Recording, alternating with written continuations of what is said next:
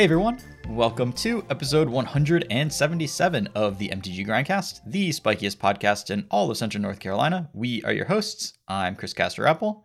With me is Lee McLeod. Hey Lee. Hey Chris, you know what I realized from last episode? What did you realize?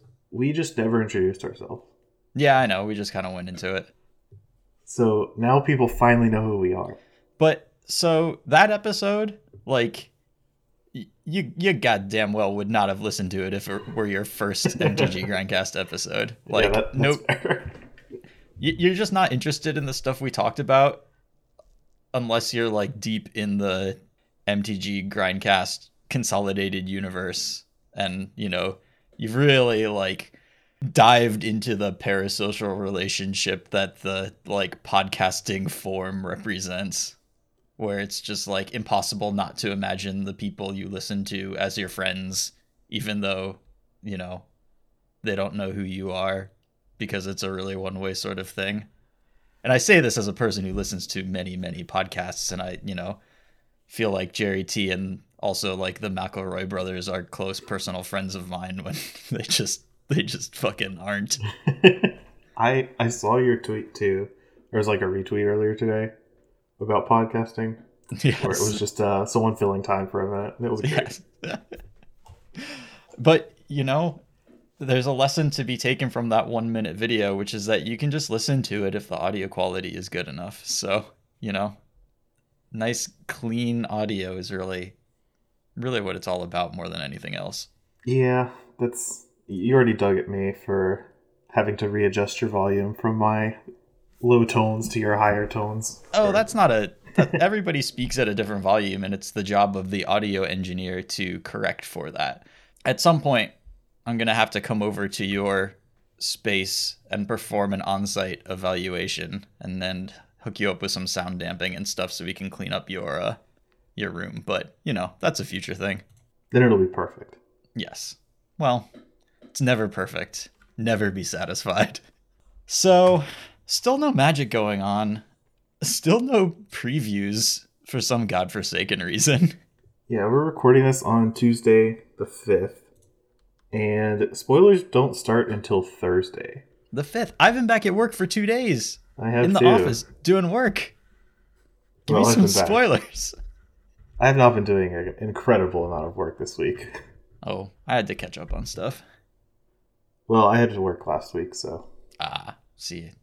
That's where they get you. I guess that's where they got me. The trick of vacations under capitalism is that the work's still there. You're just not there for it when it happens. And sometimes you gotta pick it back up and just sort of like put 2 weeks of work into one. But, that's the way it is apparently. Funny side story about work while we're on this topic. I had a call. So I'm working from home this week, or these 2 days. So yesterday I logged into my workstation and stuff, and I had a message saying, hey, can you call one of the technicians?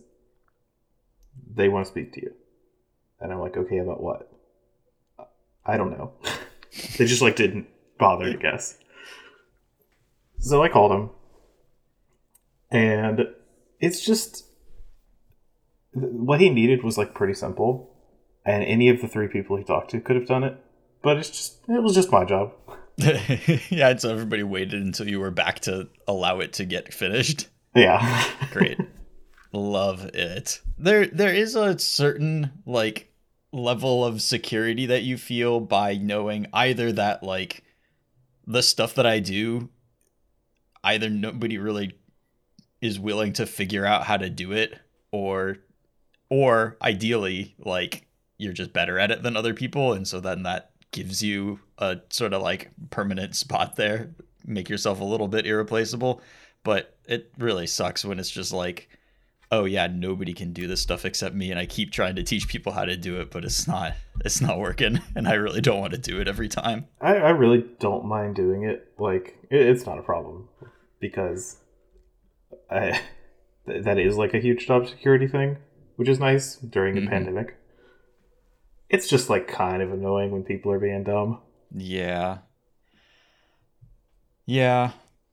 I know that I will always have a place within the court system as a boomer translator, just like making 2020 stuff, this making the current era's stuff work and make sense for people who just like kind of gave up on things when you started being able to click on things on your computer. So, I got that going for me, I guess, forever and ever. Well, until you're that person and the Zoomers come up and take your place. Right, with their like, I don't know, what is the technology that we're going to be like uncomfortable with and never really figure out? Is it going to be like displays in your contact lenses and you use gestures to control it or something, or use like micro eye movements to control it? I probably won't be very comfortable or good at that. It's going to be something complicated, or even just slightly complicated, and I'm just, too old to care to learn it. Yeah, I mean, I definitely like the thing that I notice the most that I'm completely disconnected from is like, the current crop of celebrities, like both, you know, current pop music sort of stuff and also in particular like social media influencer celebrities. Like I know like 3 YouTubers and it's just like the 3 people that I think are funny on YouTube and I hate everything else on YouTube. That's more of a cultural thing though, right? That's not a technology or important thing to have people translate for. But I feel like that's where it starts. Like that's a harbinger that you're like falling behind the zeitgeist. I mean, sure. I can't put any stock in YouTubers either, though. So yeah, I mean, I feel like, and I hope that just general familiarity with technology as things adapt. Like I am always willing to adopt new technologies into my processes for like recording the podcast or putting the stream on or like enhancing my video gaming experience and stuff like that. So hopefully, when we have retinal imaging contact lenses, I'll just be like, okay, yeah, I can figure this out, instead of being like, this is too scary for me and I just have no ability to do this anymore. Well, it also helps that like one of the main things, the ways to figure stuff out, it has been YouTube, and it's probably still going to be good for that. Yeah, true. As long as that's the main, like the main delivery method of tutorials is still accessible. Like if you can't do the baseline of search for this on Google and find the YouTube video that works, like then you're pretty locked out. But once you've unlocked that basic step, then you can do basically anything in the world at that point. Anyway, what were we supposed to talk about? Mortality, like your own like inevitable obsolescence before your death, that sort of thing. That's what this podcast is about, right? It is now, apparently. Yeah, there's nothing to talk about because there's very little magic going on. The only magic that has been going on is our own.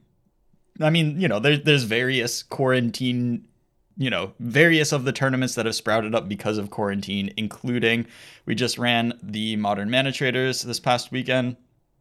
And so we should talk about the results of that tournament, what we saw during that. And we also learned during the top 8 of the Mana Traders tournament that the next Mana Traders series is going to be Vintage.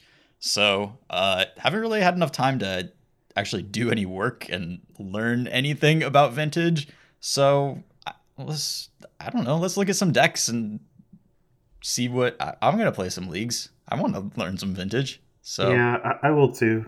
I kind of have to. Plus, though, we have to find some people who know what they're talking about, because even if I play Vintage for like a month straight, there's no way I can get up to the level I would need to be. No, we'll grab some expert commentary for sure. That's definitely going to be part of what we're doing here. We got to get some people who really know what they're talking about. But I can shepherd them through. Like I thought me and Jarvis did a pretty good job at the top 8 where things got wrong. Yeah. I mean, we had some technical snafus, some not super clear communications with players who, after they split the top four, and some of them just kind of disappeared after that, despite that just not being how tournaments with coverage work. Yeah, so basically we were covering the top 8 and we covered the quarterfinals. We chose to cover the Euromir because we thought it would just take the longest. Mm-hmm. And it did. So by the time the Euromir ended, all of the quarterfinals had ended, and we didn't bother to record a backup match because, once the quarterfinals are done, you go to the semifinals. But the players had arranged a top 4 split, which is fine. But you still have to play out your matches for coverage. And one of the players just left. Just kind of dipped. And it took a while before we figured that out and what was going on. And I don't actually know how long me and Jarvis were just talking without any Magic being played. It was quite a while. It was quite a while, yeah. And we ended up with one of the matches. The player who dipped ended up quote scooping the top 4, his top 4 match, and then the other players played a semifinals, but I wasn't able to get that on my screen. I just didn't have access to either of the players in that match, unfortunately. And our the backup for dealing with that would be to find the match on Magic Online and spectate it, but they had already started the match, and on Magic Online you can't find matches that started before you opened Magic Online. They just don't exist. So there was no way for me to put that match up, unfortunately. Yeah, it was definitely rough, but you guys did a great job of talking through things, and, Jarvis gave his sort of breakdown of what he knew about Vintage right now, and that was definitely interesting and, a good use of time if you can't put on a match during your tournament coverage. And luckily, we had a couple of Vintage people in the chat who were really excited about that. Mm-hmm. And only a few people here and there asked, why isn't there a match being played? Yeah, I mean, it's just one of the things about doing these online tournaments is stuff like that is going to happen. We are totally at the mercy of our players streaming their games to us. So the more people we have doing that, the more consistently we can get good matches up. And generally, we've been pretty lucky in the past. This was honestly the first time where it really shone through in such a way that you could tell from just watching coverage how much of a task it is to get stuff on there. Yeah, and it took someone just leaving. Yes. But as for that tournament itself, nothing too unexpected in the overall. We've got our metagame breakdown and our win rates here. Definitely Euro decks were heavily represented in the format as a whole. The Omnath Euro deck, most popular deck in the field, at about 10%. And then we saw various other Euro builds, including Sultai and Teamer Wilderness Reclamation sort of Euro decks. That's a big part of the format, but fairly diverse format overall. We saw multiple different Rakdos decks, whatever speed you want. You can play a Rakdos deck of that speed. Green-white creature decks, green-white landsy decks, prowess decks. Lots of different stuff in this format, and nothing really running away with the title of wow, this deck is just got way more powerful things going on than the rest of the field, or at least a way higher win rate than the rest of the field. Yeah, that actually surprised me too, because coming into this tournament, I really thought Uro would be everywhere, and it just kind of wasn't. Which on one hand is really cool, because it solidifies in my mind Modern as the format where people can just play and will play whatever they want. Mm-hmm. This format is more varied than Legacy is, with fewer cards in it. Well, I mean, this format doesn't have Oko in it, kind of shrinking things down. Yeah, that's true. But I mean, there are still very strong cards in Modern that define it like there are in Legacy. It's just that the way Modern differs from Legacy is that the strong cards in Modern seem to be more evenly spread and not just forcing you to go specific directions or just be outpaced. Yeah, I mean, Modern has kind of always been the format that's best able to adopt and absorb cards that are the power level of other cards in the format. You know, even stuff as powerful as Uro, like, certainly makes its presence known, but doesn't seem to become oppressive. We've had a couple of modern bans recently, but the only cards that have really stood out are stuff that's completely egregious, like Oko and Once Upon a Time. So generally, like, you know, everybody's doing kind of like really goofy bonkers stuff, and so a lot of it just sort of bounces off each other. You know, we're having like superpower battles in this format generally is kind of how it works. Yeah, there's still a lot of Uro and a lot of Field of the Dead. Those Yeah. two cards, or I guess mostly Mystic Sanctuary and Field of the Dead, those lands, they are very format defining. Oh, for sure.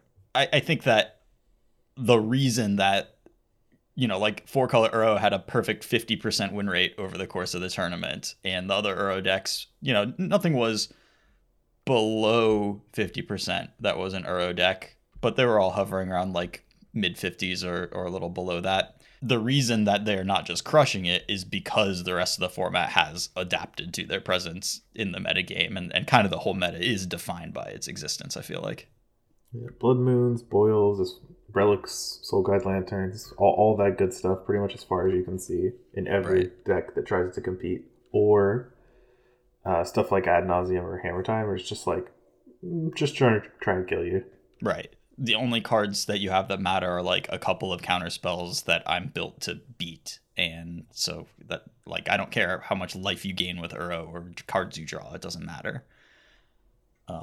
Yeah, lots of Blood Moons. Kind of the defining feature of the Rakdos decks is access to Blood Moons. Like, you can build. So we saw Rakdos Shadow, we saw some Rakdos Prowess, although the Shadow decks seem a little more common than that. And I then we think the saw. Rakdos Shadow decks are strict upgrades to Rakdos Prowess. Mhm. The only real difference is that you're giving up the incredible Death Shadow style creatures for more spells. Yeah. And the spells don't really make up what you're giving up. Yeah, just the power of having access to all of those Death Shadows as kind of also the perfect things to lure us back, because they punch way above their mana costs. So you're getting a huge bonus. You're not just bobbling, like, you're putting 8/8s into play. So yeah, I definitely prefer the Shadow decks generally. Also prefer them to the mid-range Rakdos deck as well. I still don't know how people played the mid range deck. Every time we saw it on camera, it did not look very good. Mm-hmm. Even though it won a game, like it won a match, we saw it on camera, where it just like blood moved them out and still lost the first game. Mm-hmm. Then blood moved them out the next two games, but had a Croxa. And it felt like those were the only relevant cards in their entire deck. Right. Yeah, and I mean, the rest are kind of like, you know, you've got your Seasoned Pyromancers and your Magmatic Channelers that are basically to dig you to your Blood Moon in the Blood Moon matchups, and yeah, that's basically what it is a Blood Moon digging deck with some Thoughtseizes and stuff to make you do that consistently. And that's probably fine since, like, against most of the Field of the Dead decks, which is a huge portion of the format. It's just that when it plays against stuff that doesn't care about Blood Moon and isn't like very weak to Liliana, then it doesn't do anything. Right. And even like the Blood Moon against like the Field of the Dead decks, definitely saw games that it was just like, all right, Ether Gust your Blood Moon in that window. I'll make 4 2/2s, and then that's just enough. Like, you're because dead to they've these got 2/2s. Seasoned Pyromancer, Elemental tokens, and like that's it. Yeah. If the Croxes are dealt with, then your ability to deal with to battle on the board is definitely not super high. Though I will say I really do like Seasoned Pyromancer in the deck. I think Seasoned Pyromancer is a really cool card for Modern. I really like it a lot. I love that card. And it definitely makes that deck work. Like, the deck certainly wouldn't work without it. This is really just these are the colors of the red Blood Moon mid-range deck now. It's black and red instead of green and red, which it was for a while before. Give up the mana acceleration for some disruption. and kind of call it a day. And it turns out neither is that particularly strong. Yeah, they're just not decks that I'm ever super excited to play, but they're like okay. I'm not sold on having Magmatic Channeler in your deck in Modern. That doesn't sound super appealing to me. It was a 1/3 way too often. Like, I thought it would be a 4/4 with war regularity, but the deck's just not built like that. Yeah, it doesn't have that many spells in it. It's got like 12 to 14 spells. Like, you're just not going to have enough in your graveyard very often. Yeah, it's not like Phoenix where you can Thought Scour some and you get like 2 for free. Right. Like, the deck has a ton of creatures, some hand disruption, and some of its disruption is in the form of moon effects. So Planeswalkers. Yeah. So like a bunch of the slots that could be spells because they have like instant and sorcery type effects are not that. They're creatures, they're permanents. So and you're also not casting stuff like Thought Scour. You're not dumping cards into your graveyard. So I just don't think it's a 4/4 pretty much ever in that deck. It is like late game by the time your opponents are trying to cast like their Omnats or Urros or their Primeval Titans or whatever. Yeah. And it's just like the game has to be under control by then, and if they top deck a Primeval Titan, because you're basically a Jund-esque hand control deck, they're going to top deck something, and Magmatic Channeler's not going to be able to beat it. No, absolutely not. The Selesnya Field of the Dead decks, the Reclaimer decks, I think are just totally fine. You know, they are not like they're doing what they do in kind of the most direct and like simple, coherent way possible. And sometimes that's just really good. Yeah, I have no problems with the green-white Reclaimer deck. It's just, I'm trying to get Field of the Dead online, and we're just going to do it as quick as we can. And yeah. Sometimes it's good enough to beat the other Field of the Dead, the blue Field of the Dead decks. I think it's just generally good against those decks. It's bad against the cryptic commands in those decks, and like the rest of the time you're matching up pretty well against them. Yeah, I don't really have that much to say. It's just like a solid deck. Mm-hmm. I personally like its clean mana base more than the like 4-color Uro piles. Mm-hmm. But I would still lean towards playing a Cryptic Command Uro deck if I wanted to be like a Field of the Dead endgame plan. Sure. Well, yeah, and it's kind of that it's not really a Field of the Dead end game plan in that way. It's kind of like a Field of the Dead mid game, like get this thing online fast and start going, as opposed to any deck with Uro, which is like, yeah, I'm gonna make an extra land drop or two, but that's my end game, is just this inevitability of zombies. And the green-white deck is like, let's make these zombies like as quick as we can. Yes, but I don't think it happens like that much faster than an Uro deck with Growth Spiral or Hour Promise in it. And that's like kind of all of them. Mm-hmm. Because it's not like the old ones where you're playing Search for Tomorrow and Arboreal Graves are just like trying to turbo with Titans all the time. They're playing Elvish Reclaimer, which is really good, but it is slower. Yeah. But you've got a bunch of Castle Garenbrigs and stuff. Like, your Primeval Titans do get you like a lot of zombies way more quick. And it's like the number of zombies that you get once you start getting zombies that's way higher than the Uro decks. I still just can't give up like Cryptic Command with the zombies. That's just so powerful. Yeah, no, it's a very good combination, and definitely, you know, that matchup can kind of go either way. But if the Cryptic Command gets drawn, it becomes a hugely uphill battle. And post-board Aethergust is still really good. Yeah, of course. Which is, you know, probably a bigger draw to the blue decks, honestly. Aethergust is so strong. Yeah.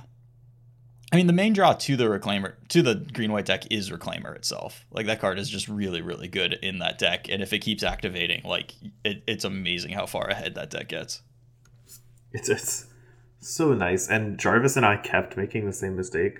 I don't think in commentary, but in like while we were playing games, we were just like, all right, second flagstone, let's go grab 2 lands, like the old legendary rule. Oh yeah, no, you get the 1 plains. Yeah, because it's just been like, for the longest time, that's how the legendary rule worked. And flagstones, the last time I really saw play was with step links, where you could play step links, play a second flagstones, and then like attack your opponent for 1 million. Right. Well, and certainly that was the rule when flagstones was in standard, when it actually saw quite a bit of play in that standard format. So Yeah, because Smallpox was also in that standard format. Yeah, and there was like Flagstone's Edge of Autumn stuff for mostly for pumping Tarmogoyfs really quickly. So this is a forever ago sort of conversation. This was over a decade ago. It was over a decade ago. It was like 2007, 2008. Yeah, 2007 sounds right. Yeah.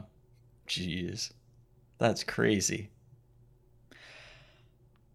Just reminiscent about old cards like old men. We already, at the top of the show, discussed how we were aging, so... Yes, that's true. It's just par for the course. We saw... So our highest win percentage deck of our, decks with any number of copies in the tournament, really, were Hammer Time at a solid 59% win rate. And Dredge showed up and just took home above 62%. Only 6 copies of that in the tournament, but those sort of all-in strategies both seem to be very successful. Even obviously you need to take these numbers with a grain of salt. Yeah, neither top aided, unfortunately, so their wins were not distributed in the correct fashion. Right. Where you could have a couple pilots go X and 2, but no one went X and 1 or had high enough breakers. So it's a little unfortunate there, but I was actually pretty impressed with Hammer Time specifically. Maybe that's because I hadn't seen a lot of the deck before. Mm-hmm. But that deck has like a lot more play to it than I thought it did. Yeah, especially with Sigarda's Aid. Yeah. Turn all your equipment into giant combat tricks. Yeah, that's a nice one. I've been searching for Sigarda's Aids I know I own, but I don't think I'll ever find them. Yeah, is that like a $20 card now or something? I don't know, and I haven't found them, so I've been afraid to check. You're just trying to avoid feeling bad for no reason. Yeah. Yeah, it's definitely the kind of deck that you look at a list the first time and you're like, haha, that's funny. And, maybe it stays as a meme deck, but it's crept up kind of past that mark in both the amount of people playing it and just how well it did. And also, we not accidentally, but like I saw that a Hammer Time player was 3-0, so I queued them up to be on coverage and then realized that their opponent was also playing Hammer Time. But at that point, it was too late. And I was like, well, okay, we're going to have one bad match on it here. But that match was fantastic. Yeah, the match was actually really good. It was one of my favorite ones we covered. Yeah, it was so good. I mean, the Magmatic Theft out of the red version of the deck, which allows you to attach target equipment to target creature, meaning that you can take their hammer and put it onto your creature and it's just staying there for a while. Yeah, a lot of play to that matchup, which was very unexpected. We also saw like a really small misplay to like in the tournament or not in the tournament, just in the game for like one of the players. Mm-hmm. That was what really showed me that like, yeah, this is not as simple as make them have it. You could have actually just played around them having it if you had just played a redundant copy of Sigarda's Aid. Yeah. Just very surprising to have Infect versus Infect is not a good matchup, but this one had a lot more things going on just because like the cards were all complicated and weird pretty much. Yeah. Can Court Outfitter, it didn't come up in the match, can Court Outfitter pick opponents' equipments? I don't think so. I don't think it can. But it has been a really long time since I outfit anything. Target equipment you control the target creature you control. Okay. I am kind of looking forward. This is a tangent, but I want the White God that's been spoiled from Kaldheim. Mm-hmm. I hope there's a whole cycle of like equipment gods because I think it'd be really cool to have like more. I know this is more for the Hammer Time deck, but I just like having equipment in standard. It's one of my favorite card types. Similar to like vehicles, but more my speed. I assume they're not all going to be equipment because then they're all going to feel mechanically like pretty similar to each other, I think. Like, yes, the equipment can give different abilities and stuff like that, but a card that's an equipment on one side and a creature on the other side is neat. 5 cards that are an equipment on one side and a creature on the other side kind of feel like a bunch of almost the same thing, I think. Yeah, that could be. It depends on what their front sides are, right? Because the white one's like a double strike lord. Right, but like that side is just a bad card, you know? Like that's the fail Yeah. state is like, okay, I guess I can cast this as a shitty creature. But I mean, the other ones can interact in different axes with what equipment does. Yeah. They don't have to be all, this is a bad creature and a fine equipment. Right. Well, I mean, I would prefer it if they interacted in more subtle ways. Like not the front sides don't all have to say equipment on them, you know. Yeah. I don't know. We will see what we get. Like if there's a way to do it so they are all like their signature weapon on one side and their 4/4 mode on the other side or whatever that is interesting and fun, then I'm definitely down. Equipment are neat. And just one of them's a skull clamp. Yes. One thing that really bothers me about the white one, which we haven't talked about, so I guess we might as well since we Have we not talked about this card on the podcast? think so, because I have some thoughts about it that I don't remember saying. So this is Halvar, God of Battle. 2 white for a 4/4 god. Creatures you control that are enchanted or equipped have double strike. At the beginning of each combat, you may attach target aura or equipment attached to a creature you control to target creature you control. And then on the other side, it is Sword of the Realms, 1 and a white for legendary equipment. Equipped creature gets +2/+0 and has vigilance. Whenever equipped creature dies, return it to its owner's hand. Equip 1 and a white. The like kind of creatures that the equipment works the best with are, you know, value-y creatures that you kind of want to turn their bodies into substantial things that your opponent has to deal with, so then you get them back. So like putting it on like a Skyclave Apparition is obviously like pretty good. And a deck that would be filled with those creatures is like a Collected Company deck. It'd be really nice if the other side of Sword of the Realms could get hit by Collected Company so you wouldn't feel bad about putting it into your Collected Company deck, even if it's just like a medium body that doesn't do very much. Like that would be cool. But I feel like this card just kind of misses on a bunch of different like small axes. Like it can only re-equip equipment that's already attached to something, and it can only do that at the beginning of combat and not like post-combat. And it's just like, Well, I actually like that they didn't do it post-combat, because I can envision the world where everyone's killing their own creatures that have plus toughness after combat damage. sure. Yeah, I mean this one doesn't give toughness, so that wouldn't be Well, the sword doesn't, but you can play it with other things. right. But you know, this thing is going to re-equip. It's, you know, one copy of this is going to re-equip the other copy of it.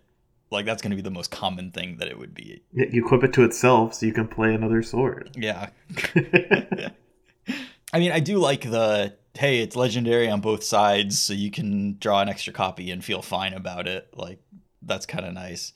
I don't know. This thing just, like, feels a little clunky, and, like, none of the ideas around it are things that I'm like, oh, yeah, that will be really cool to put in a deck. It just, like, misses in a bunch of small ways that makes me like, yeah, that probably won't do the job.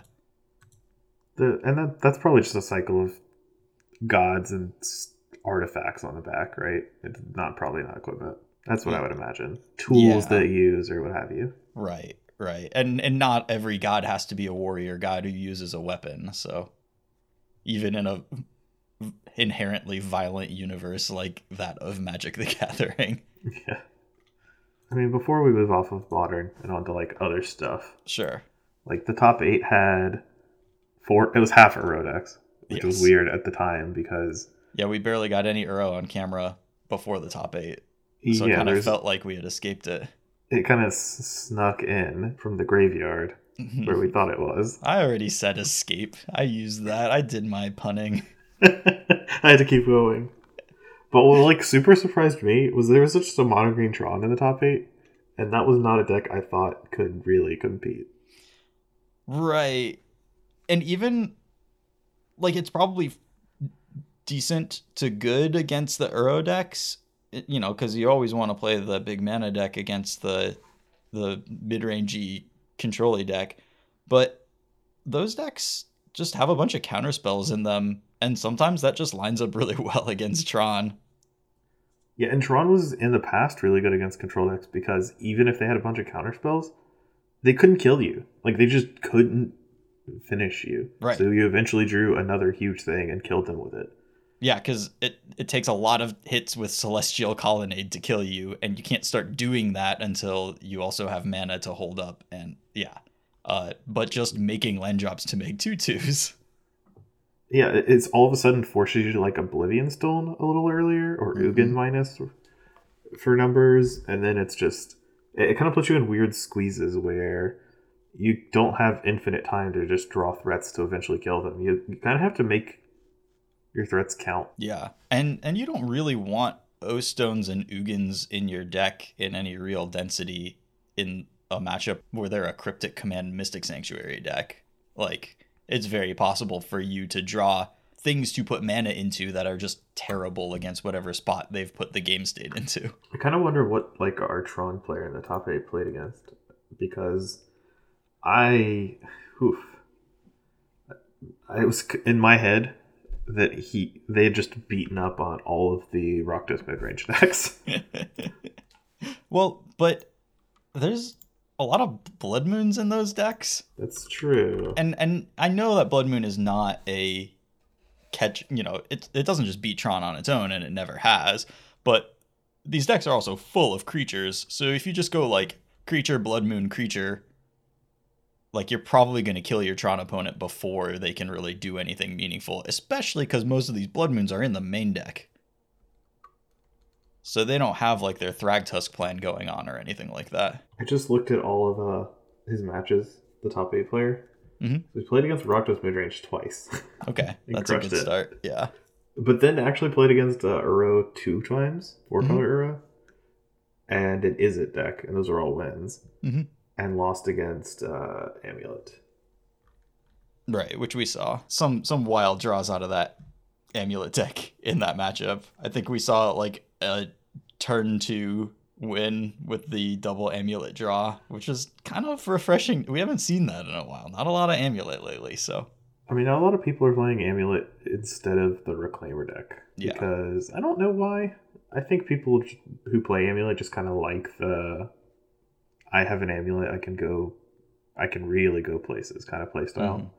Whereas it feels a little more rote with the Great White Reclaimer deck. Yeah, and I mean, the Reclaimer deck is way better at beating Blood Moons than Amulet is. Yes, way better. Blood Moon has been one of the main responses to a meta filled with Field of the Dead, whether it's an Uro decks and Blood Moon's like fine against Reclaimer. Like, you'd rather have it in your deck than not, but I would much rather be playing the deck that can beat Blood Moon with with Eladamri's Call for Skyclave Apparition. So, yeah, or Knight of Autumn if you don't have double white.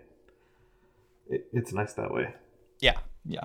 And meanwhile, Amulet has just never been set up to beat Blood Moon. But on the other side, Amulet's super fancy, and it's cool to watch. I like watching it. Yeah, of course. Less fancy these days, but still among the fancier decks available to us in Modern. Well, it doesn't get too much fancier. Yeah, so I mentioned that Dredge had a really high win rate with 6 pilots. Charbelcher also had a really high win rate with 6 pilots. Did not get to see any Belcher in our top 8, though. Yeah, the only tournament I've seen that it outperformed Oops All Spells, but I don't... It's kind of like a toss-up. They're both high-roll combo decks. It's funny to me that it would outperform... Like, the only reason that I could think that it would outperform Oops All Spells so drastically. Oops All Spells had a losing record in this tournament, almost as like 41%, while Charbelcher was up at 65. Like, that's a huge gap, even accounting for variance. I would think that the reason for that is like, okay, people showed up with Graveyard Hate, so the version of this deck that doesn't care about Graveyard Hate even like just did better. But Dredge also did really well this tournament. So, maybe people hit different things, but the explanation can't be like, yeah, this was just a Graveyard Hate saturated tournament. Like, well, we do always know that Soul Guide Lanterns and Torment Scripts are way worse against Dredge than they are against like graveyard decks like this. Where if it's on the table, you can't win. Right, that's true. And Dredge has always been able to beat a copy of those or whatever. Shout out to the Dredge player who blasts all the way 2 prowess creatures and 2 soul guide lanterns. 2 soul guide lanterns. Yeesh, that was a turn. That was one of the best blast zones I've ever seen. The game ended on the spot. I didn't really understand the cast of the second lantern into the blast zone that was getting activated that turn. I think it was a really poor keep from the prowess player. Mm-hmm. And I think he got a little flustered not drawing what he wanted to. Okay, yeah. That's my kind of read on it. Yeah, because it didn't make a lot of sense. Sure. As a little bit of spice, we also saw a surprising performance by a couple of As Foretold pilots in this tournament, making deep runs. Yeah, one of them went X and 2. I think they actually both went X and 2. Yeah. But one of them actually disconnected both of their losses. Oh, jeez. I checked, because I knew they disconnected from one on camera. Right, we saw that one. And I was reading the Discord, and they had disconnected earlier in the day. Oh my God. To lose their 2 matches. Maybe this deck's just unbeatable. The only thing holding them back is the internet connection. Well, I got a decent internet connection. I should play some Electro Balance As Foretold. You honestly couldn't convince me to play that deck. I mean, it's a good answer to Field of the Dead. Destroy all creatures, destroy all lands. Pretty nice. Yeah. It just requires a little too much setup for my tastes. Yeah. Where when it happens, it's good. And if your opponent takes their time trying to kill you and you can just set it up, you're in business. So certainly the more you're set up, the more powerful it is. But even without sacrificing your lands, just restore balancing your Field of the Dead based opponent. They're gonna have more lands and they're gonna have more lands than you, and you generally don't have creatures in play. So it's usually gonna be, if you have an As Foretold out and just cast Restore Balance, it's probably putting you in a decent spot most of the time. Yeah, I could see that, but you have to win somehow as well, right? And that's Greater Gargadon is not great at that. Yeah. An Uro and a zombie stops Greater Gargadon from killing them. If you have Greater Gargadon and Restore Balance, you're good to go. Right? Yeah, that's the combo. If you're just casting Restore Balance for value, like you suggested, that's one of your win conditions you can use to lock your opponent out, and you're using it to stabilize, which is not going to be good enough. That's not great, unless you are also Ancestral Visionsing and stuff too. But right, then you just be Ancestraling first and all that stuff. Mm-hmm. Well, depending. You kind of want Ancestral after. Yes, it is weird because Ancestral first maybe lets you set it up with the Gargadon, but if it's good enough to balance, then you kind of want Ancestral after because of the hand part of Restore Balance. So I haven't played this deck, but I imagine you almost always want to run Ancestral first because it gives you more chance of getting counter spells, so you can resolve your Restore Balance, and it can give you a Gargadon, so your Restore Balance does something. Right. I think it's really game state dependent. The thing that really concerns me about this deck, though, is just the density of Force of Negations in the Uro decks. Yeah, especially the ones that aren't 4-color. Yeah. The ones that are just 3-color control decks play so many Force of Negations. Mm-hmm. Yep. I think Harry was playing 4 Force of Negation, 4 Archmage Charm in his deck. Jeez. Yeah, that's brutal. Well, I don't know. What would you play if you were playing some Modern these days? Underworld Breach. Have you seen what we've been talking about in the Discord? Basically, there's several different Underworld Breach decks that have started popping up here and then. And the one I saw was Teamer. It was more... And it's got Gilded Goose, Mistress Bauble, Mox Amber, Chromatic Star, Underworld Breach, Emry. That's the... And Grinding Station. That's the shell. Yeah.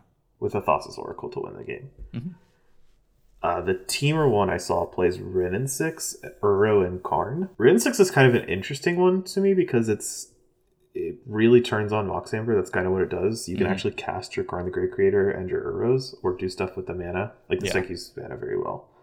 It's not really a... Rin and 6 is not an important card, but it is a nice addition. It's a playable cheap legend that does a thing for you. Yeah, because deck is actually really mana hungry, so turning on Mhm. your Mox Ambers and letting you keep like 2 landers with Ren 6 is really nice. Yeah, I mean, like fetch land Ren and 6 is good against almost every, it helps fuel you and just keep you going. Even if you know the Ren and 6 is gonna die, like that's a distraction and makes your third land drop, and then you can start doing your thing.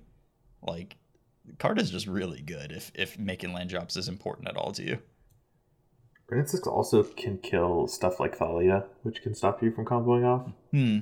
So it's pretty cool that it has that mode as well. Yeah, that's cool. The other version that like Ian and Liquid Jeans were talking about in the Discord, it's like a Grixis one with kind of the same core, stars, Emrys, grinding stations, Underworld Breach, Athos' Oracle. But this one plays Luris and Unearth and Thought Scour to Sure. use Yeah. your graveyard as extra ways to get a combo piece into play. Mm-hmm. Which just keeps you from playing Emery is kind of the main thing, right? No, you still play Emry. Oh, do you have main deck Lurises? Yes, the Luris is our main deck. Oh, okay. So you just have more Emrys, really. Yeah, it's not a one Luris strategy. It's got 3 Lurises in the main deck, and you can being able to top deck either Luris or Underworld Breach to just like kind of play a bunch of cards off the top gives the deck a lot of longevity. Where the other deck really just relies on Karn and Uro for that. Sure. Gotcha. Cool. So if I were playing Modern, I would start with probably the Teamer one because I love Ren 6. And Uro's busted. But I could definitely see the Unearth version being pretty good too. And I would honestly probably just play both of them. Yeah. So, sorry, I clicked ahead and now I'm looking at vintage decks. We haven't even segued away from Modern yet. CC. No, but, that counts. That's a segue. You just wouldn't play a Modern deck? You're not going to answer the people? I don't know. What would I play? I don't know. Probably Rakdos Shadow. Seems like very acceptable and fine. And you get to play Blood Moons. I can tell you're as excited for Rakdos Shadow as I am for Underworld Breach. Yeah, exactly. I'm just not really, but... All right, let's go to Vintage. Okay, great. So I've figured out a flaw with our putting Vintage on as a tournament format, which is that our visual deck representations are just going to be totally unparsable with Vintage decks. Oh, because they're all one-ofs. Yeah. Okay, well, I mean, they're the same size, right? So... Yeah, but, like, you're going to have a pile of artifacts, which, okay, yeah, those are basically the same in every deck, and then, like, pile of the blue spells, all of the restricted ones, such as Brainstorm and Ponder and Gitaxian Probe. Tinker. Well, that one is a little bit different. Yeah. I mean, it'll be fine. I always hated how WotC did the Vintage pictures, which was really weird. The last Eternal Weekend, I think we watched it was like kind of like the Moto pile view or card view where you could see all the cards individually, but they were in the most random order where it made you think this person's only like 3 mocks. Oh no, they're just in like 4 other places. Yeah, well, and we may have to move away from using Goldfish versions of these decks because Goldfish does sort things in a really weird way. So well, what we could do is actually just get Moto screenshots of decks. Yeah, it's a little more work. Actually, you know what? I just pulled up this deck on Goldfish, and all the moxes sort of go in the same place, and then it goes into all of the restricted cantrips, and then the preordains. Yeah, this isn't bad. This could work. This could be just fine. It's until you get to the decks that have like a bunch of 3-ofs is where it gets tricky. Yeah. I feel like a lot of vintage is 1s and 4s, though. So yeah, I was just looking at a deck with 3 Hull Breachers, 3 Sprite Dragons, and 3 Fire Blasts. So I don't even know how to like start going over this stuff. I want to get like an idea. Well, why do we care about Vintage? Hmm? Why do we care about vintage? Why are we Well, talking about it? wait, we already mentioned this because the next Mana Traders is vintage. Yeah. Yeah, And I have no idea. I've never played a game of vintage in my life. sure. I guess I haven't either. Have I not? Wow. Maybe I have, but it I've was a long held a time ago. vintage deck, but I have not played a game of vintage. I think I don't think I've certainly not played a game of tournament vintage, but I have like played friends proxied decks against each other is about the extent of my vintage experience. So gonna have to get some more over the next couple of weeks. So we got Oath of Druids in first place in this vintage challenge, a 4-2 record. So these challenges, I believe, must be quite small. Yes, I think so. The problem with looking at vintage decks, just to like get an idea of the format, is that a lot of them are hard to parse. Well, and I think not only are a lot of them hard to parse, I think a lot of vintage is playing your pet or your vintage deck that you've kind of customized in your own particular ways. Some of the slots are different for different people's versions of decks, and that's just like what they prefer to do. Because it's not a vigorously tested format. These decks aren't like tempered in the fires of 15 round tournaments or anything like that. Like people are playing, and I can't imagine a format where you are more encouraged to get stuck in a rut than in vintage. And it doesn't help that you only get to play it every now and then. Mm-hmm. Like there's a challenge every month, I think, every 2 weeks. I'm not sure how often the vintage challenges happen. But the big tournaments are really few and far between for vintage. Yeah. Oh my god. All right, this Goldfish has parsed this shop's deck as a $66,000 deck. Is it a Golos version? There's the Golos ones, and then there's the Ravager ones. From Yeah. what Oh, I can yeah. tell. This is sure. Yeah, this is Ravager shops. Man, are Misha's workshops really this expensive? That's wild. Yes. Luckily, they're about one ticket a piece on Magic Online, so much more affordable. No, I'm just like baffled. Like they Goldfish parsed Misha's workshop as a like $9,000 card, which that is not right. Like maybe a $2,000 card. Well, maybe a little more than $2,000. 9 sounds incorrect. I'm not really gonna guess. Maybe that's because Goldfish leans towards the near mint versions of the cards. It tries to get you like the quality of a card that you would buy if you were buying a standard card, but that's very different from a vintage card. Yeah. So it's like looking at TCG Player and being like, how much is a near mint Mishra's Workshop, which is pretty different from any Mishra's Workshop that I'm not going to buy any Mishra's Workshop, but if you were buying them to play in a vintage tournament, you might lean towards the moderately played ones. Depends on how much of a high roller you are, right? Yeah, this is true. But anyways, this is vintage after all. If you click over to MTGO and you see this $66,000 deck is 392 tickets to buy from Card Hoarder. That's about more of my price range. Walking Ballista, one of the most expensive cards in the deck. As far as the stack sticks go, from what I can see, like the Ravager ones are the one with Ballista and Ravager. Mm-hmm. So you can just like reach a Chief of the Foundry, I think it's called. Yeah. One? Yeah, that's just a straight up. It's artifact stompy, essentially. Yeah. This is just a stompy deck. Yeah, because all of your artifacts cost no mana. So it's got the lockout things too. It's got spheres and then Authority Athos and a Transphere. Yeah. Because 2 of those cards are restricted. And Lodestone Golem, which is also restricted. Yeah. And the Golos one is not an artifact stompy deck. It's more of a lock deck. Yeah, that makes sense.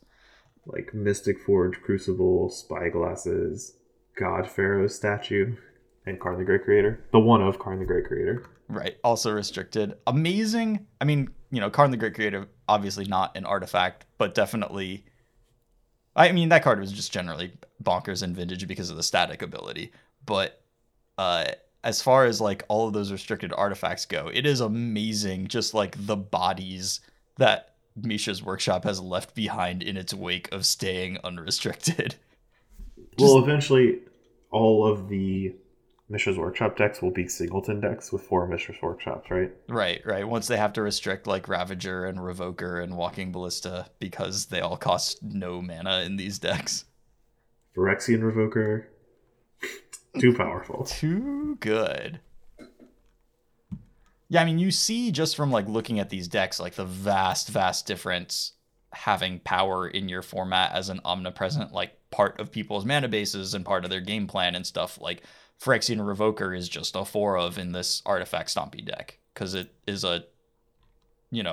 it's a creature that wastelands when it comes into play. Like that's pretty good. I do love that Dredge is like the true budget deck in this format. Because you have a bunch of Bazaar at Baghdad, but you're not playing any power. Yeah. How much is Bazaar? I can't keep directing like the conversation towards the cost of cards, but the reserve list is some hot nonsense. Bazaar's a pretty cool card, though.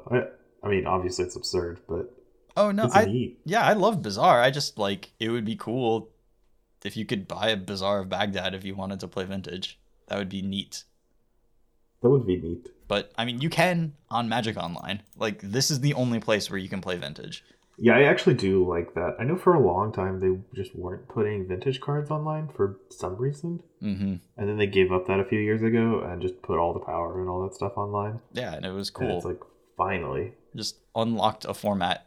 Like, you're not really allowed to play Vintage in paper. There's like a handful of people who have Vintage decks.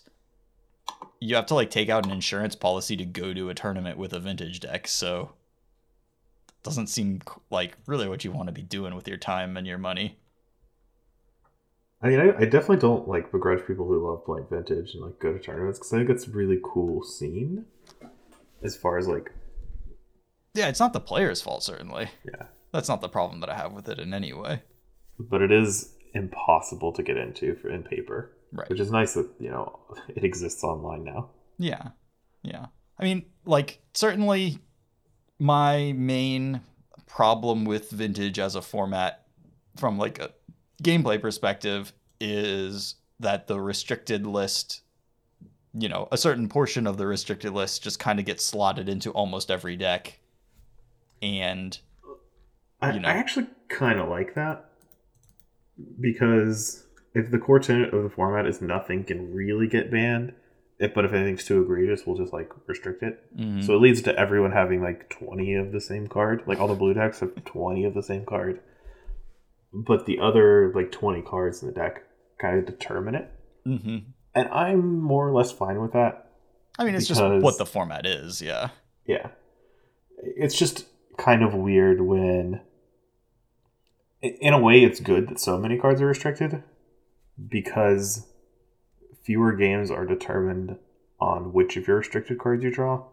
It's more like you drew a restricted card, I didn't draw a restricted card. It's just like which of your Moxen did you draw and how, or did you draw your Time Walk first or your Ancestral and stuff like that. Right. Which is kind of neat. Well, and if everybody kind of always has access to a couple of restricted cards every game, then it does change back around to being like, what are you doing with your restricted cards? Like, is your thing better than my thing? I do have to giggle a little bit at this Oath of Druids deck that effectively casts Gristlebrand and Sphinx of the Steel Wind for 2 mana, and it just also has 4 Okos in it. Well, yeah, if you Oko their creature or their artifact, it turns on Oath of Druids. Yeah, I mean, that's true. That's certainly like the best way to turn on Oath of Druids, the most powerful card that can do it. So you only have to run like 2 Forbidden Orchards in your mana base. That's nice. But also just Oko is at a power level where you can run 4 of it in Vintage. But definitely like another defining part of Vintage is you're nowhere near, although like mana costs are quite low, you are nowhere near as mana gated as you are in Legacy because you have access to artifact mana, you can cast spells off of that, and like wastelanding each other back and forth is not really a part of the format. No. Is Wasteland restricted? I believe it is. No, Wasteland is just legal in Vintage. but it's just not that good because like wastelanding somebody who drew 2 moxes like is just a waste of time. Could see that. I know. I'm used to people complaining about strip mine after they've played a round wasteland. Yeah, well, I mean, you signed up for this format. Them's the breaks, right? I think wastelands are mostly a tech card against Mishra's Workshop more than anything else. Sure, yeah. Or Bazaar Baghdad. Yeah, or Bazaar, sure. Right, because if you give them one activation of Bazaar and then you kill it, like, they're pretty screwed. Yeah, they'd have to have another Bazaar. Yeah. What would you start with at Vintage? Just hadn't played the format ever? Yeah, I mean, looking at these, like, challenge lists and stuff, probably Ravager shops. What's that? Just, I don't know, there's something like...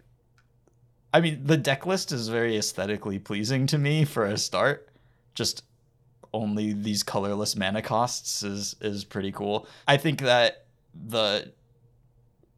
it's a little less intimidating to me as like a thing to sit down and play. It's like, let me play my hate cards and get a feel for this format. Let me slam some stuff into play. And I also like, as a like complex and fun game mechanic, like I do like Ravager Walking Ballista things. So, you know, I'm pretty comfortable doing Ravager kills.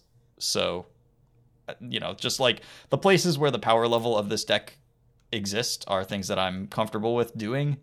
And I think it would be a way to acclimate myself to the format without getting really frustrated at myself for like screwing up my deck.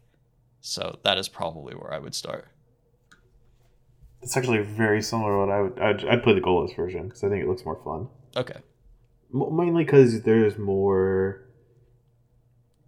less A plan. Like, you're not just playing creatures and attacking. Mm-hmm. So I have to think about more what my opponents can do. Yeah. Which helps me a lot, even if I always make the wrong choice. Sure.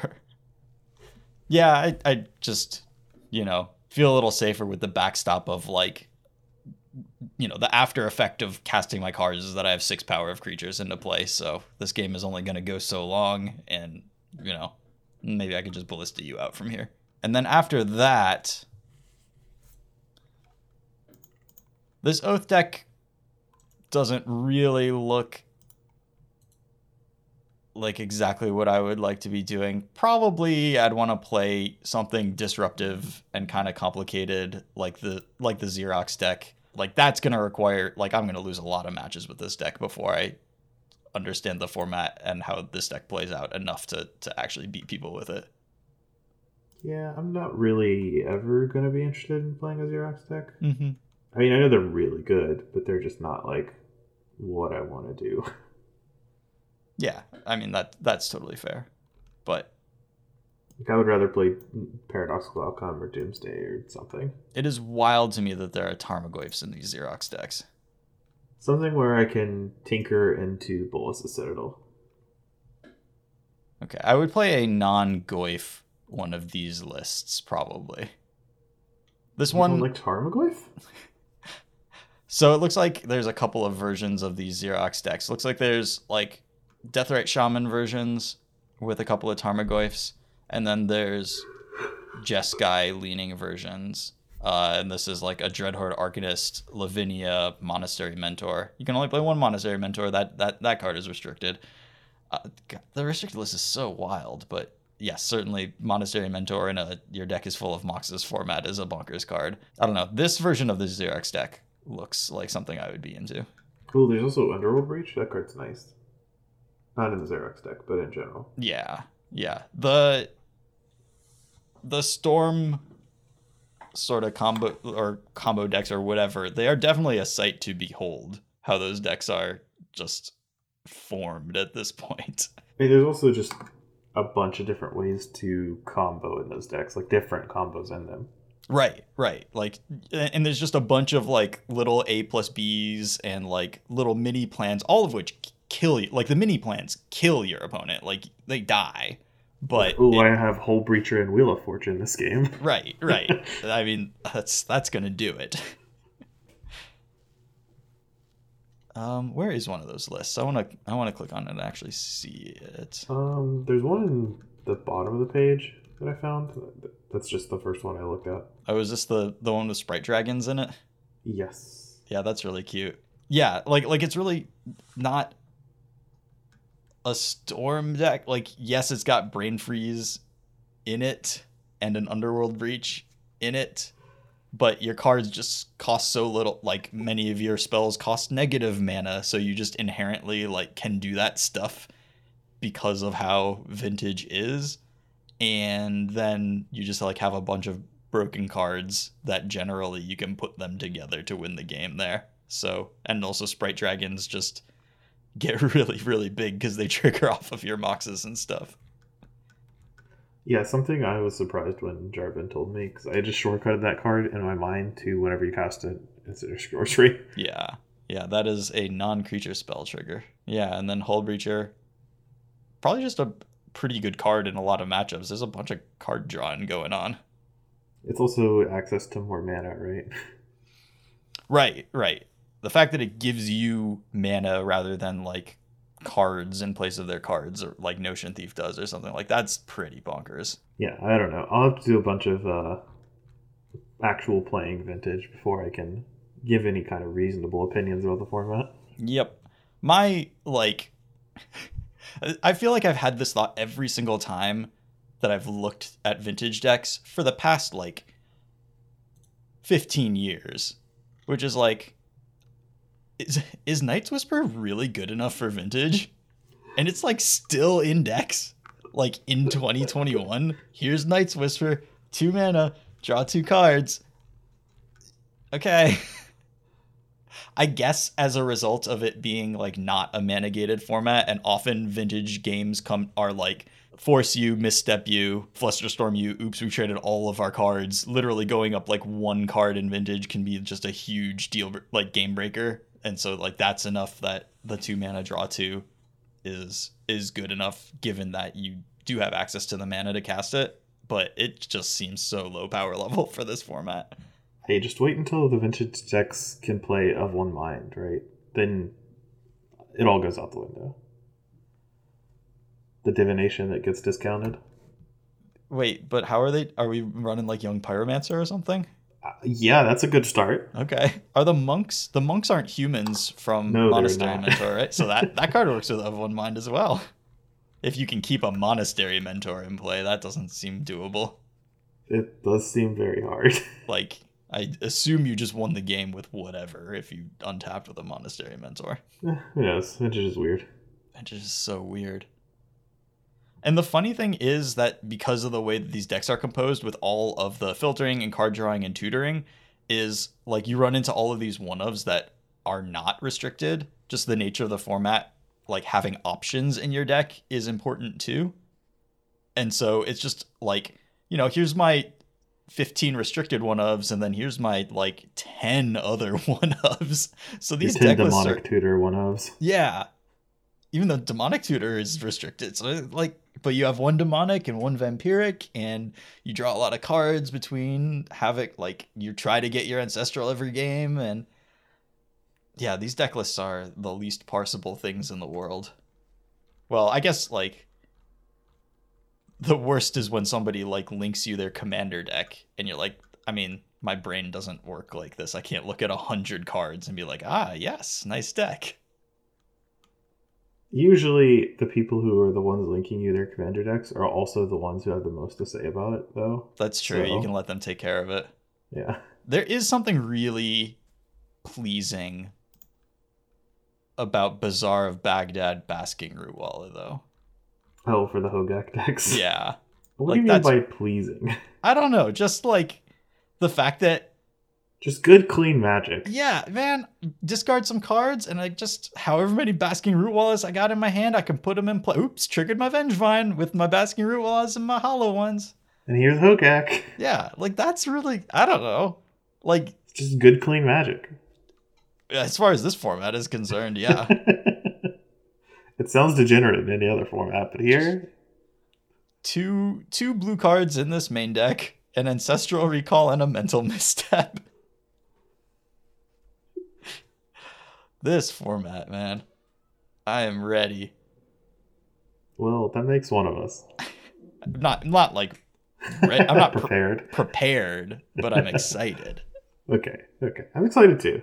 Vintage is going to be a blast no matter what, I think. Yeah, I think so too. If not just for the novelty factor. Probably primarily for the novelty factor, but I don't know, like I just think it's cool that there's a vintage tournament with some like actual money prizes on the line and we get to do coverage of it, and I don't know. If you get first place, you could buy a fifth of a paper vintage deck. Yeah, that's true. I mean, but that's always been the case with vintage tournaments. Yeah. Is like, what's the prize on the line? Well, the 4 cards in play on the table are worth 10 times the amount, like the prize pool of this tournament. So mostly it's for honor. yes, it is funny that that's what it takes. Make the cost of the deck, make the ticket of admission, the price of admission so massively high that the only reason anybody could possibly be playing this is for love of the game. And then you've like gotten your purity, but at what cost? Like, well, we can literally tabulate the cost. well, but the costs go beyond the monetary. Like, the cost of excluding people is, an extraordinary burden to put on your format like that. Anything else about Vintage? I don't know anything about Vintage. What else would I say? I don't know. Yeah. I need to play some games, get with Jarvis, talk to him. Yeah. Is paradoxical outcome not a thing anymore? Only LSV cast that card in Vintage? I think so. I couldn't find it in this challenge, but I mean, we're only for like one event and then a daily. Yeah. It doesn't help that Goldfish doesn't really know what vintage decks are called.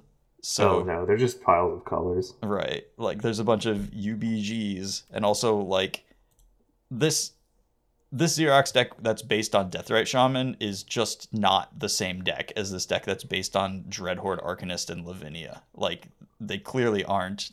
They just share a bunch of cards because those are the cards you have to play in a reactive vintage deck. Because they're all restricted. Yes, they're all restricted, and also here are my 4 main deck Pyroblasts. Sure, yeah.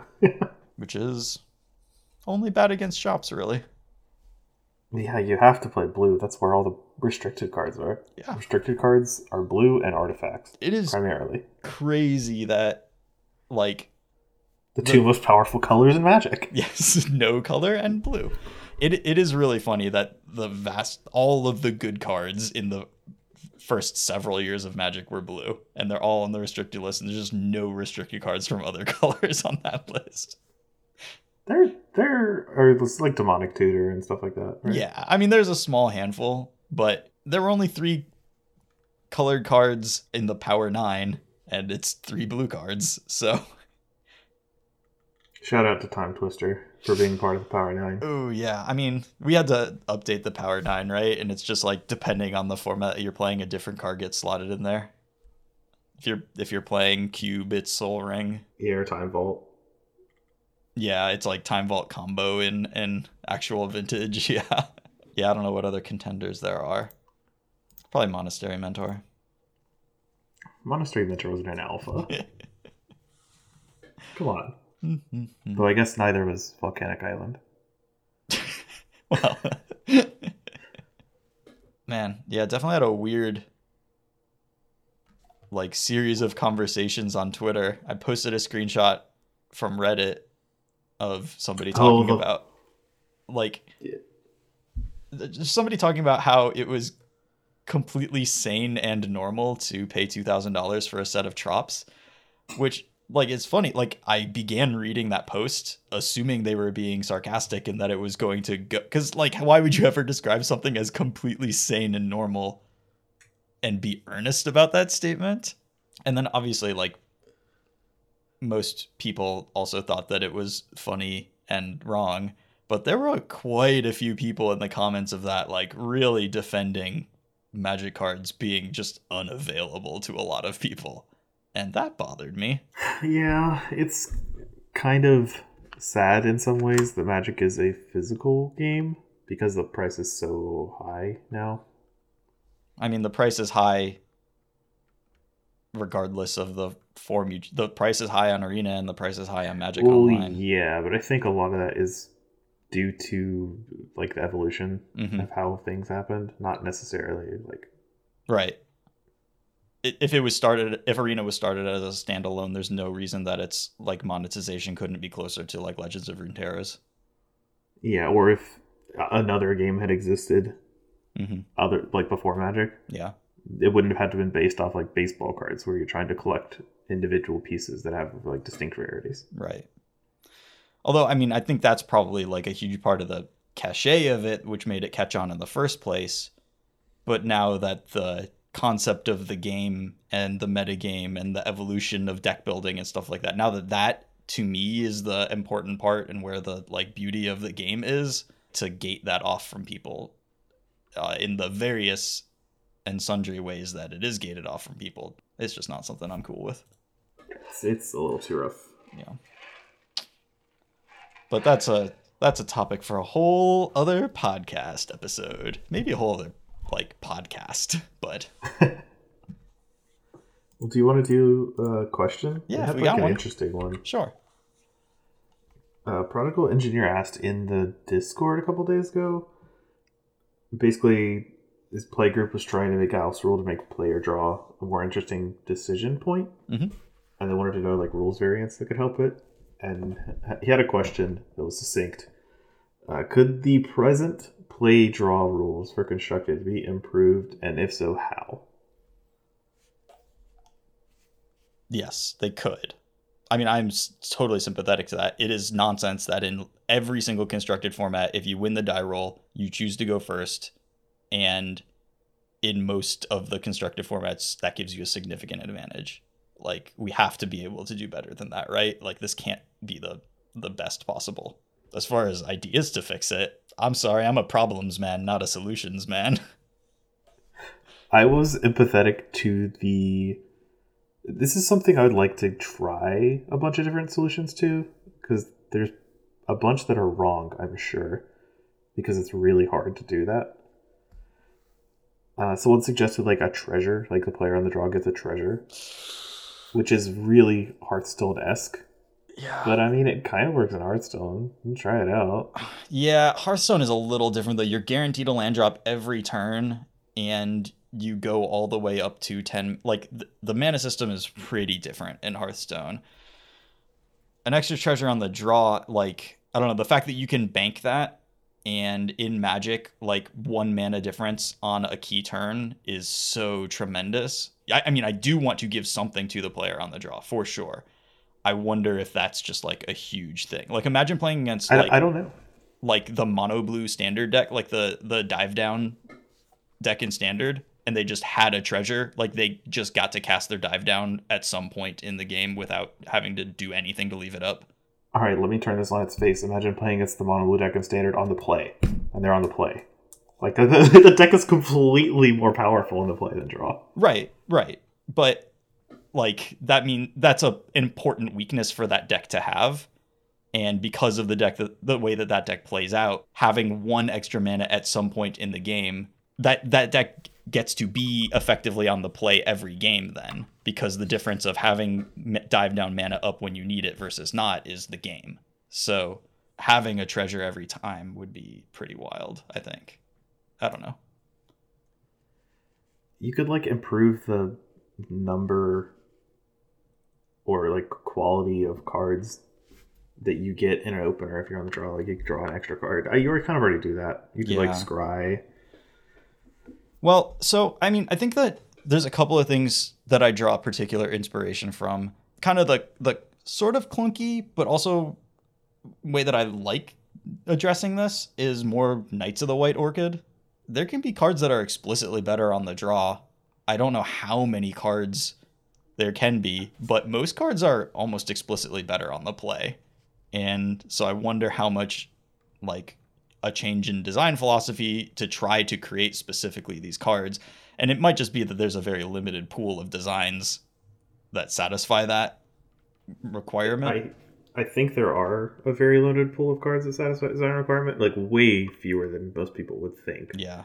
And I also think it's a bad idea to design a bunch of those cards, essentially forcing people to play them because they'll be on the draw sometimes. Mm-hmm. Like if they're good enough. Yeah.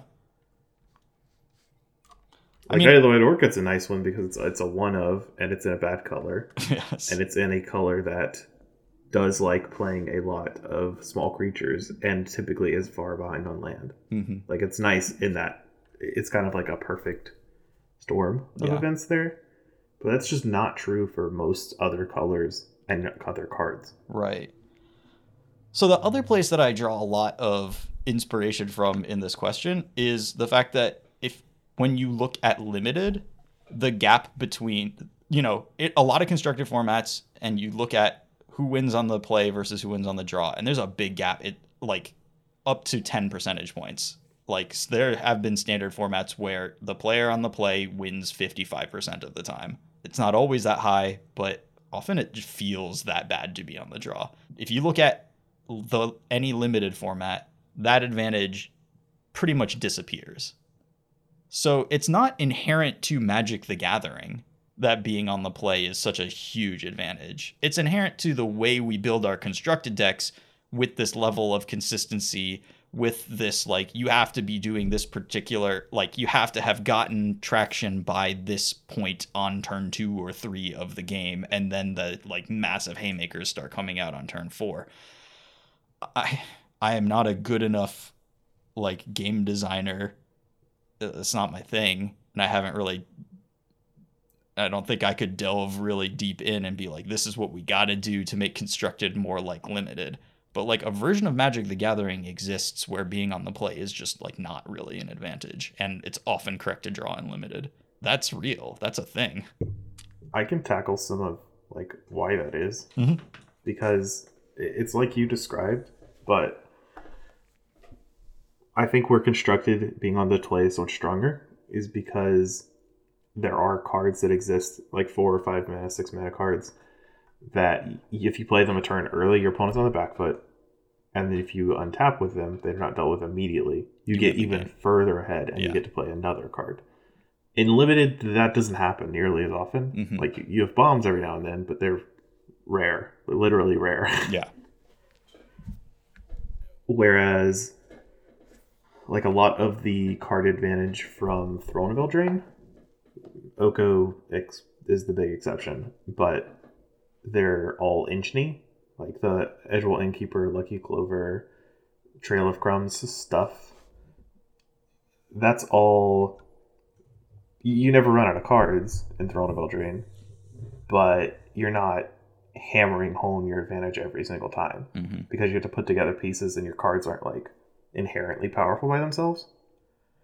So shifting card advantage less on playing a 4-drop or a 5-drop that has to be dealt with immediately and then keeps going and basically wins the game for you, to more put together your pieces to get your advantages would be a way to do it. Yeah.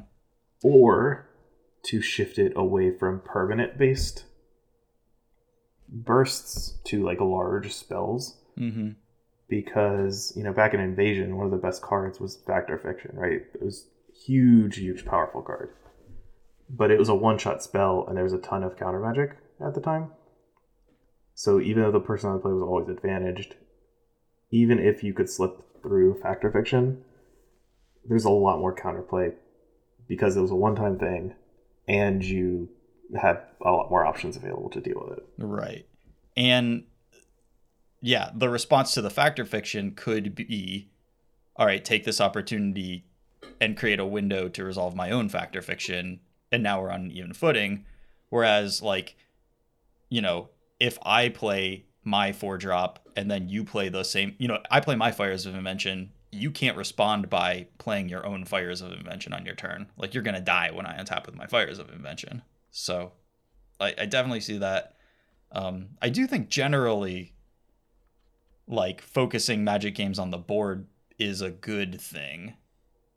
It's a little more tactile and a little more, you're using more of the resources of the game, in particular when you're making use of the combat step, which I'm not saying that constructed Magic makes great use of the combat step, certainly. But I think that should be a goal, is having that be part of it. I think one of the culprits too is consistency, and maybe the London Mulligan is part of this too. But, like playing against Temur Rec and just being like, yeah, I mean, on turn 4 or turn 3 because of Growth Spiral, but, when they have 4 mana, I just like have to be prepared for Wilderness Reclamation to come into play. And there's trade-offs for consistency either way. Like, you remove consistency from decks by like, saying, okay, you can only have 3 ofs now or whatever. Okay, yeah, that removes some of the consistency, but that makes it harder to build like cohesive decks that make sense and operate in the way that you want your deck to operate, and that removes some of the fun from deck building. But maybe, that replaces it with other things. So like, I got to patch this up with alternative plans and different ways of approaching the game. I don't know that the play draw thing, I think if there were like a simple small rules change, like, treasure token or whatever, that actually does fix it, we probably would have seen it by now. I think that probably fixing the play draw thing requires a pretty solid overhaul of card design and like what constructed Magic is. So I don't like harping on this because I think a lot of the complaint about this is overblown, but it's kind of very Planeswalker focused. Like, they're a card type that exists to gain value over time and reward you for being on the play. Again, Magic is, like, modern Magic is just kind of in that space where Planeswalkers are marquee cards. So yeah. And like, Standard right now, I think, is not super play draw dependent. Certainly not to the level that it has been in the past. And a big part of that is we don't have very many good Planeswalkers. We don't have Fires of Invention. We don't have Wilderness Reclamation. There aren't all of these main deck cards that you slam, and decks like Rogues are able to play a reactive game where it's really not, I don't mind being on the draw. Like, I can trade this Drown in the Loch for your thing on whatever turn in the game. So there's certainly ways that formats can be constructed to make it less important. That said, I'm not going to choose to be on the draw in any game in this Standard format. So we're not. If the ideal is make you think about whether you want to be on the play or the draw, like, we're certainly not anywhere close to that. Yeah, I think I agree that the problem with play draw is not really something that can be solved with a simple rules change. It's more of a design style problem. Yeah, because I don't know of a rule that can flip the problem or make it even an interesting decision whether you choose play or draw. In my opinion, one is always going to be better the way Magic stands right now. Yeah. I mean, the original brilliant rules thing that make it work at all is Summoning Sickness. Like, having one player go first wouldn't work at all without Summoning Sickness, and what a creative solution to that from the like very beginning of the game. So, I just have always thought that was a really cool inclusion that makes the game work where it wouldn't otherwise. But certainly not enough anymore. And Wilderness Reclamation doesn't have Summoning Sickness. That is true.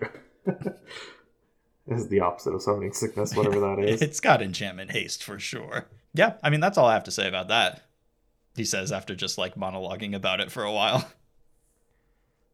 I monologued a little in the middle. Yeah. We can take turns monologuing every now and then. Yeah, I don't know. You got anything else? Nope, I think I'm good. I know it's probably not a great answer for Prodigal Engineer, but honestly, I don't know if there is a great answer out there. I don't have one, certainly. Nothing clean. Cool. Well, thanks everybody so much for listening. We really appreciate your time. If you would like to lend us some support, head over to patreon.com/mtggrindcast. We'd really appreciate it. If you want to find us on social media, I am tweeting from @CCR_grindcast. Lee is also on Twitter. I'm @Lee McLeo. Thanks so much for listening, and have a great week. Bye.